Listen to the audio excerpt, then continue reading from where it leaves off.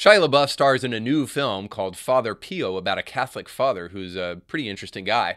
And in the process, we see a new side of Shia LaBeouf as he comes out as a newly converted Catholic. We'll talk about that and more today on Indie Thinker.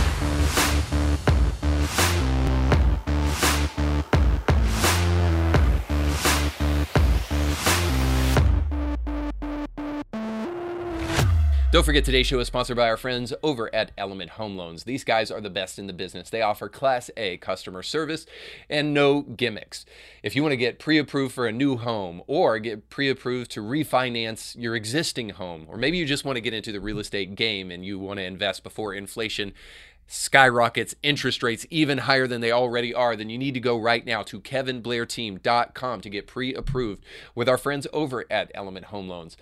They can not only help you get pre-approved, but they can help you avoid some of the ways that the big banks will try to box you in and try to lure you in with interest rates and the like. Again, no gimmicks, no games, just straight up great customer service at a company that cares about the things that you care about. And that's why they advertise here at Indie Thinker. So if you want to get your family's financial future in order, you need to do that today. And you need to do it by going to kevinblairteam.com. And when you do so, let them know that Indie Thinker sent you. Hey guys, thanks so much for watching the show today. I hope you're ready to crush some echo chambers. Today we're going to do that by combining faith with reason, because we believe as we move further and further away from those two things, our society not only becomes more secular, but continues to erode. And so if you need a lifeline, you're going to find it here at Indie Thinker. So thank you for joining the resistance. And if you haven't, what are you waiting for? Make sure to subscribe.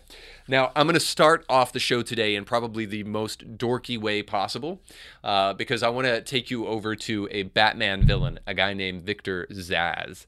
And Zsasz is a particularly interesting villain because he's not your run-of-the-mill bad guy. He didn't have a rough upbringing, was abused as a kid. He didn't even have Batman's upbringing where something tragic happened to him in his early life. In fact, Victor Zsasz had the opposite story. He was pampered and had everything at his disposal and could basically do whatever he wanted at any point in time and had an unlimited amount of cash flowing his way because of his privileged position growing up in this life.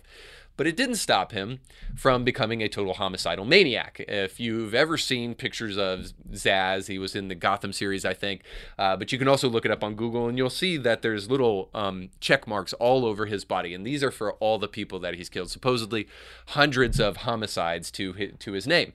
And he all did so because he's a nihilist. In other words, he's somebody who doesn't see value and purpose in life because he's had the best of the best and found it all totally unfulfilling. And so now he's striking back at this world that promised so much and offered him so very little. It's actually an interesting concept because the problem of pleasure is rarely discussed, specifically from a Christian context. We always talk about the problem of pain. In fact, there's a big theological name for it. It's called theodicy. But there isn't a name for the problem of pleasure. What do we do if we find that all the pleasures that this world has to offer do not actually fulfill us and sustain us? We might have to come to the conclusion, as C.S. Lewis said, that we weren't meant merely for this world, but for something far greater. But it is a problem. Where do we derive morality from? And should there be a moral code that restricts us? And if so, what's the right moral code? So, needless to say, the problem of pleasure is an interesting one, and we see the problem of pleasure on full display in the life of people like Shia LaBeouf. Now, Shia LaBeouf is just coming off a pretty difficult time in his life, but this is the reality. If a person like Shia LaBeouf can have, let's just for argument's sake say, almost any woman that he wants, can buy anything that he wants, an unlimited amount of cash, can go anywhere he wants. He could snap his fingers and he could be in Venice tomorrow, and then the next day he can be in Morocco, and then the next day he could be in the Fiji Islands, whatever. He could do almost anything or purchase anything that he wants. He can do the things that so many of us who don't have those same luxuries think that our life would be so great if only we could do those things. Now, he could do any of it, and still it didn't stop him from having the same kind of difficulties that people have in life, or having the same kind of experience that Victor Zsasz did, knowing that there might be something more to this world and that he hasn't found it in any of the material pleasures that he has experienced thus far. And this is where we find Shia LaBeouf now jumping into one of his most ambitious projects, I would say, and certainly one of his most interesting projects. Far gone are the days of Holes and Transformers, and now he's jumping into a movie about a Catholic priest named Padre Pio. And here's just a quick trailer from the new movie to show you what it's all about. I know you shed tears. I know you continue to shed tears every day because of man's ingratitude. You choose souls. And despite my unworthiness, you've chosen me. The primary source of all human oppression and exploitation is individual property. What is he talking about? It's talking about how we can get control of our lives. I know you'll give me what I need. I know you will not refuse me. I need courage. I know you will provide. War is a terrible thing. Do not let Satan take advantage of your suffering.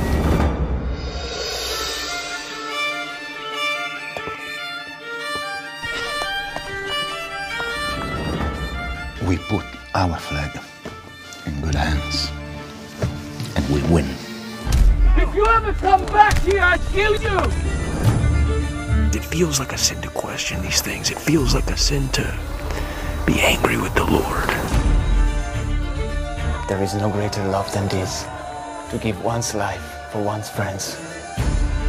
In nomine Patris, et Filii, et Spiritus Sancti. Say Christ is Lord! Say Christ is Lord! Get out!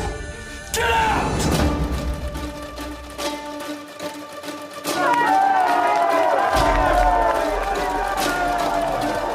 Prepare the fire!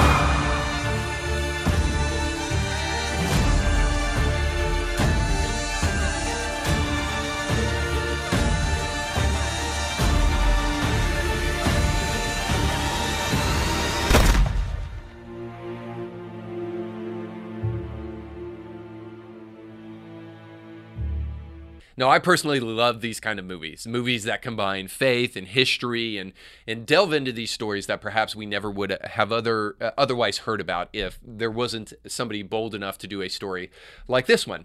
Now, Padre Pio, or Father Pio, is an interesting character to say the least, because he not only is somebody that's been venerated as a saint in the Catholic Church, which means that he is dead and also performed a miracle, but that also he comes at a time that I think is really crucially interesting. So let me give you a little background on Padre Pio. Padre Pio is a Catholic priest who came into prominence in the early 1900s, and most specifically, as you saw in the trailer, during the time of the fascist revolution in Italy, specifically under Mussolini in the 1930s and 40s. And he was an outspoken critic of Mussolini.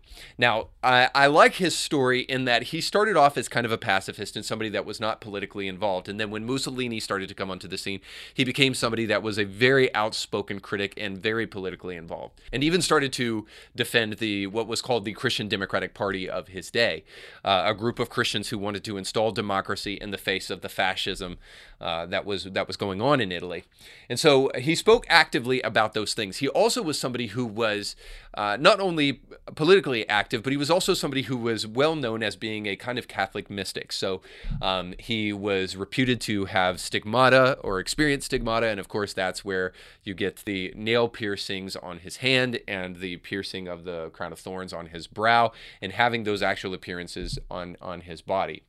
And then he's also well known for healings, physical healings for people who were sick, and then also exorcising of demons. And so he's got a large history of doing miraculous things, but also doing things that are politically active that made him a very interesting figure in history.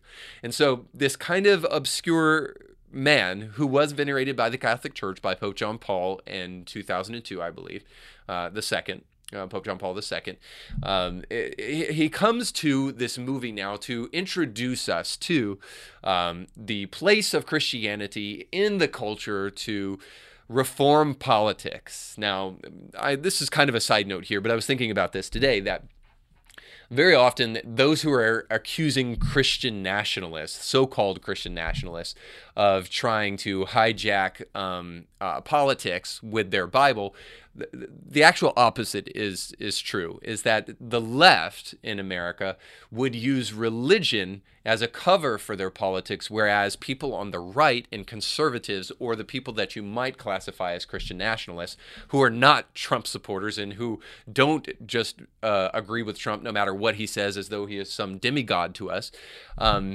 what we actually believe is that actually the Bible is really, really effective at reforming politics. So rather than using religion as a cover for politics, what many on the right, and certainly what I would want to do, is I want to reform politics from a biblical perspective, because I believe it's the greatest perspective with which to do it from, and certainly our politics needs some reformation.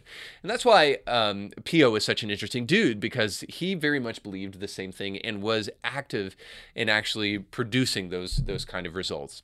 Now, Shia LaBeouf comes into the scene at a time where he has just been accused of a myriad of different things, including and not only contracting an STD and spreading it around, abusing women, and all sorts of other very, let's just say, odd behavior. Follow the trawler.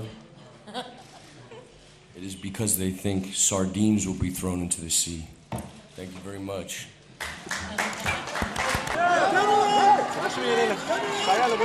At this very crucial time in Shia's life, he takes on this role, and by all accounts from him, it has absolutely revolutionized his life. And so I wanted to shine a spotlight on Padre Pio via looking at what Shia LaBeouf had to say about the role and how it impacted him. And so just recently, Shia LaBeouf was on the podcast for Bishop Robert Barron, and I really like this guy, by the way. I am not a Catholic, and I've had Catholics on the show before, and we've discussed and even disagreed in the past on some various things. I can signal you back to shows like the one with Doug Beaumont, where we discuss Sola Scriptura and all sorts of other things on our guest show. But suffice to say, there's a lot to appreciate in the history of the Catholic faith, and it's now that Shia LaBeouf is starting to come to a realization of some of these things, and so I think it's helpful to all of us. So I want to show you some excerpts from his time on the show, and then comment a little bit on it, because I think that there's some additions that I can make that hopefully will be helpful. So first of all, let's look at prayer. So I alluded to the fact that when preparing for this part, Shia spent some time with some fathers and spent some time trying to really engage with Catholicism, and it is here where he found the secret of prayer. And I thought that there's some pretty interesting things here. So here's a clip of Shia LaBeouf talking about his experience praying. And I don't know nothing about prayer, because I can't cultivate an unforgiving. I don't know anything about silence. I don't know anything about quiet. I don't know anything about it. I got a cell phone in my phone that will give me everything my ego needs. It's buzzing all the time. I got all this, there is no silence, or I don't know anything about meditation. Meditation at this point in my life feels like a self-imposed timeout. Prayer feels like I'm memorizing somebody else's words, like I'm an actor, like I'm doing monologues for myself in my head. And Alex says, just go into that chapel and just shut up. Where the Blessed Sacrament is. Yes, yeah. And just sit there. Just sit there and be quiet. And that feels like a very strange thing to tell me, and I'm also rebelling. And right around this time, you and the deacons show up for like this deacons meeting. Well, that's the first time I met you. It's the first time I meet you. Okay. The deacons are all hanging out at the church, and you do this talk about prayer, and how it's really a simple 4-step process, prayer, and I needed somebody to simplify it for me, because it felt like, one, I needed it to be defined. I didn't want it to be this esoteric. I needed something very defined and very practical. I needed something very like boots on the ground. And you said, quiet leads to loving thoughts leads to loving action leads to peace. And that hit me heavy. It was Mother Teresa I was quoting there. That's whoever it was, it's changed my life. And so we're praying the rosary, and I'm waiting for loving thoughts, and it's not my first or second or third or fourth or fifth or sixth or seventh thought. But then I hear a thought like, call your mother, tell her you love her. Now, me and my mother at this time, my mother don't want nothing to do with me. the news that had come out has been like I've been abusive to women, and I've been shooting dogs, and I've been willingly giving women STDs, and like it's disgusting. It's depraved. And my mother is embarrassed beyond all imagination. She doesn't want nothing to do with me. And we hadn't talked. And I'm living in this parking lot. And I get out of Rosary with You, and I call my mother, and I say, I don't have much to say to you, but I love you and I'm safe. And she said, oh, I'm so grateful. And she hangs up the phone, and it's the first time I had really like talked to my mother, and I felt this peace. Because I had all this resentment and animosity, like, how could you dip on me? You're my mother. You know, no matter what happens, like, this is conditional love that you offer me. So, you know, then I start reading the Confessions by Augustine and his mother and that relationship. And everything starts to feel like click, click, click, click, click. Right.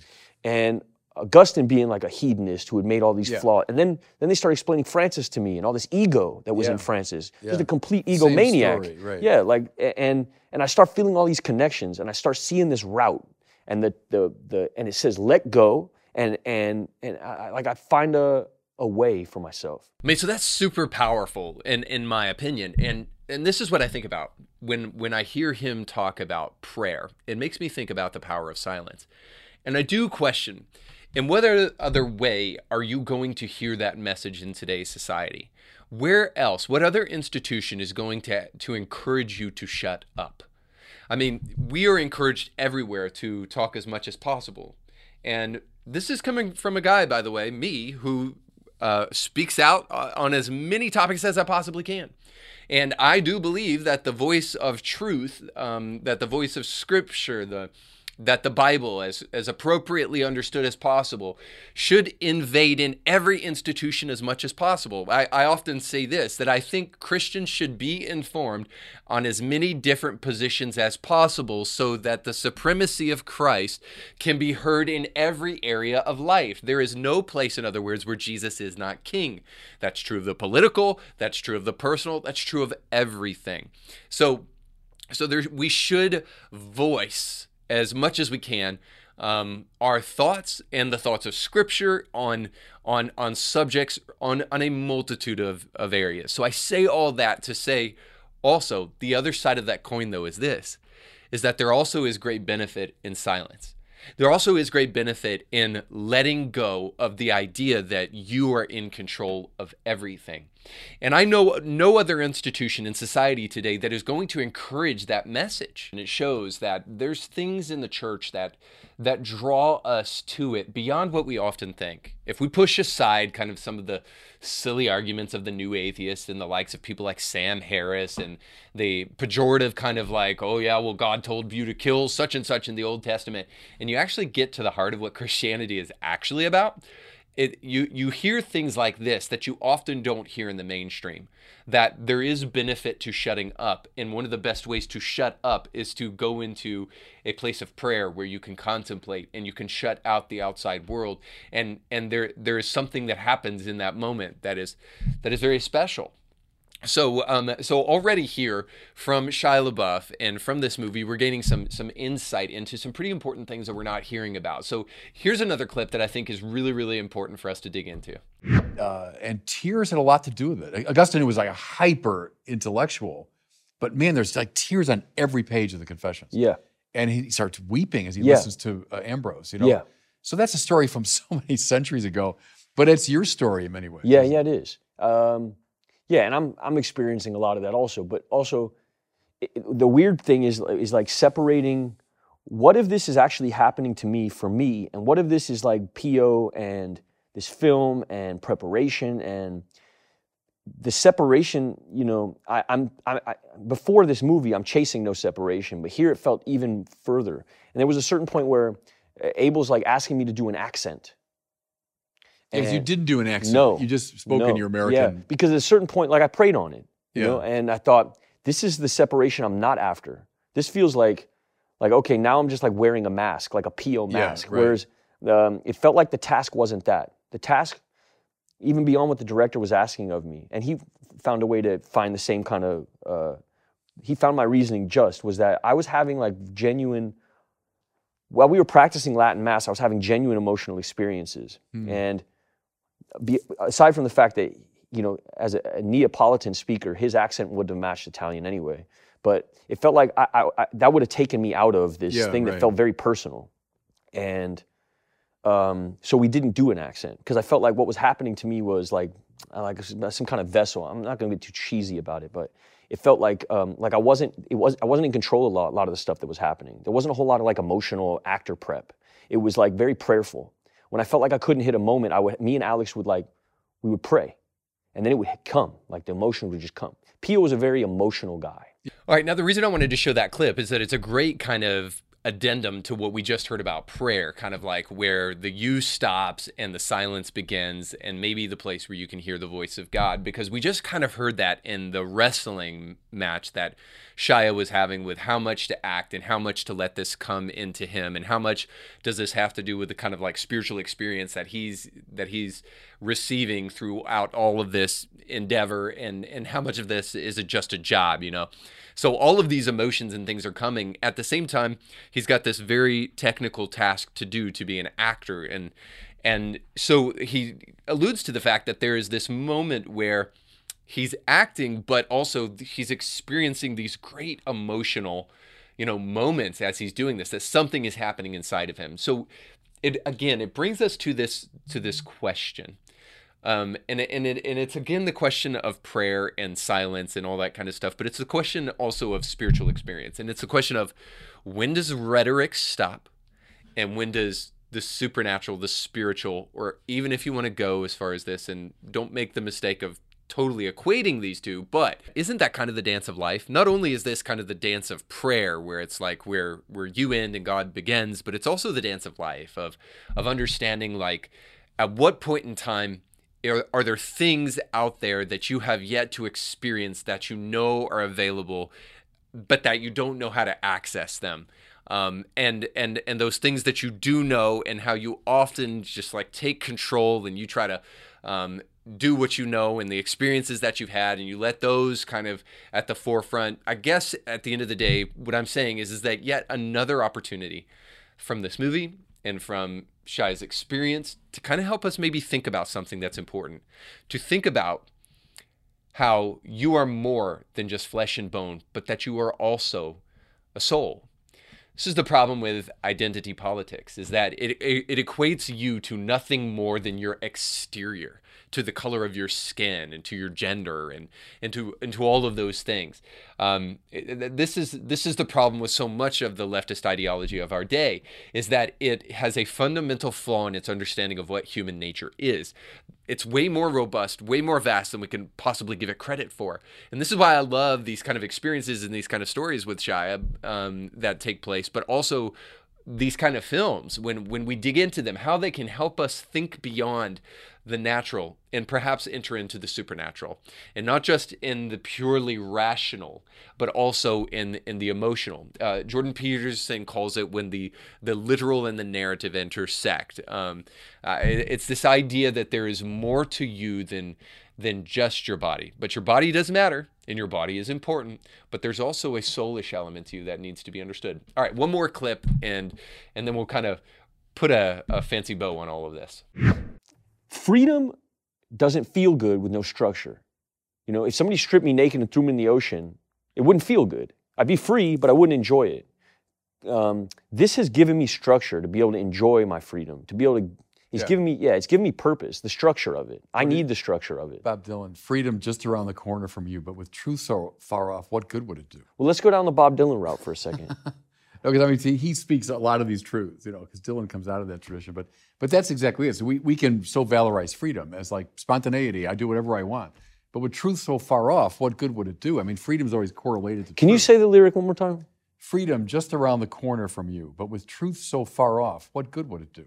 That's from Joker Man. Remember that from like the early 80s? No, you're a deep cuts Dylan guy. I'm like a big hits Dylan guy. Oh, yeah. Yeah, I'm both. I started loving Bob Dylan when I was about 13. Now, I love that last part. Freedom doesn't feel good without structure. Now, I don't know if Shia LaBeouf knows it, but he just happened upon one of the tenets of our founding fathers, that actual freedom is not the ability to do whatever you want, but freedom is the ability to take upon yourself certain responsibilities. It would be totally illogical. It would be Anyway, it would not be understandable to our founding fathers that you would talk about freedoms in such a way as to have your rights, because our founding fathers looked at freedom through the lens of responsibility. And so when we say we have the freedom to, and we live in a free country, so you need to say my pronouns, or we have the freedom to identify as any gender that we wish to, regardless of our biological sex. Those kind of ideas of freedom are so contemporary, but they're antithetical to anything that we've ever known in history past to real freedom, because real freedom in the past is responsibility. Again, freedom with structure. So this brings us to this idea of the importance of church, the importance of spirituality, and the importance of religion. If religion really is the worship of God as wholly other, which is truly what religion is, then religion isn't a bad thing. Religion is a good thing. Now, in the hands of bad people, it can do bad things, but ultimately religion is good.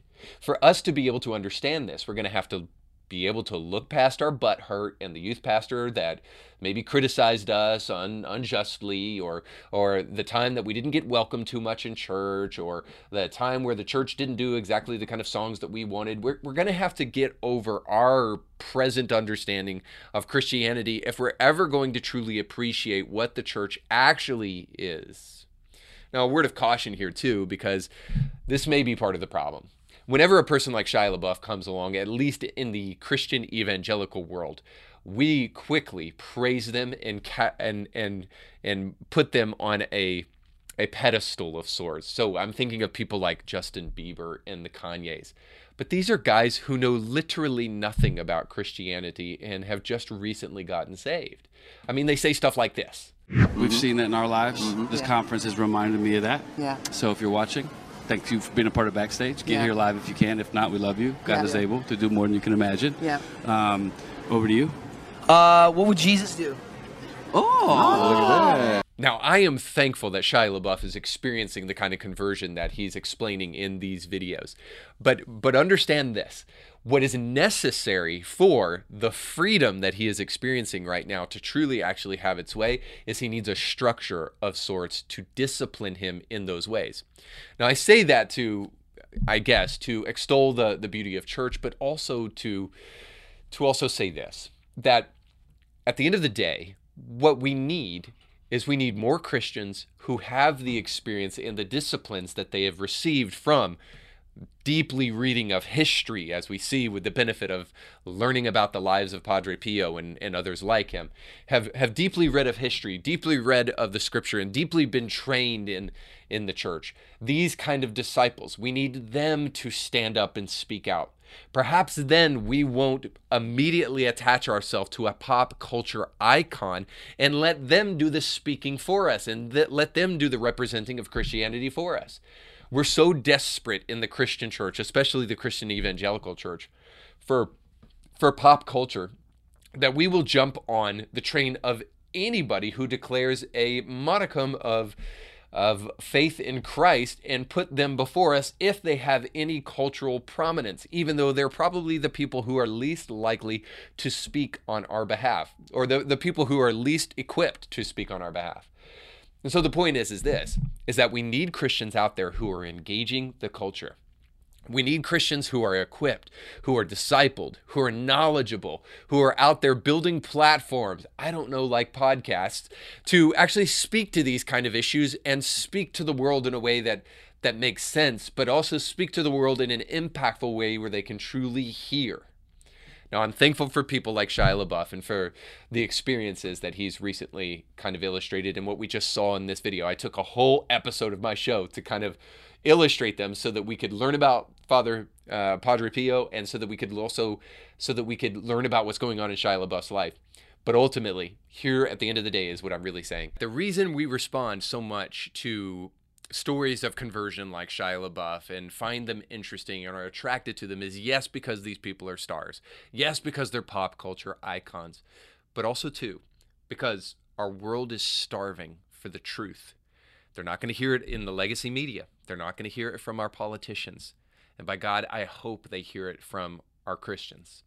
So, As far as you and I are concerned, let's as much as possible steer away from your truth and my truth and get back to the truth. Now, you don't have to think like me, but you do have to think.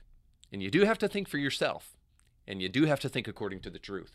And the world is starving so much for that, that when people like Shia LaBeouf become Christians, people respond to it. And they want to hear what's going on. Every generation is looking for a person who is courageous enough to speak the truth. This is something Martin Lloyd-Jones said, that in every generation, a person who speaks the truth will be objectionable to the culture. But we need those people who are willing to be objectionable, willing to pay the social cost of really telling the truth, of those who are willing to push back against the thinly veiled lies that are covered up to look like benevolence. You know, those who wish to speak your pronouns and who wish to pat you on the back while you continue to make decisions that are ultimately destructive for you and for a society. Anybody who's willing to push back against that ultimately will find on the other end of that resistance that initially is faced, that we get from the culture, we'll find that on the other end of that tension is actually a starving world that is hungry for somebody who's willing to speak the truth at the risk of being objectionable. And I hope that's you, and I hope that's me. If it is, you can comment down below. You can also share this video with others, and you can like it. Thanks so much for watching. We'll catch you next time. You can catch brand new episodes of Indie Thinker with Reed Huberman every Monday and weekly bonus episodes to keep you thinking throughout the week. But you have to subscribe and click the bell to be notified when new episodes drop. If you enjoy this content, make sure to like this video and share it with friends.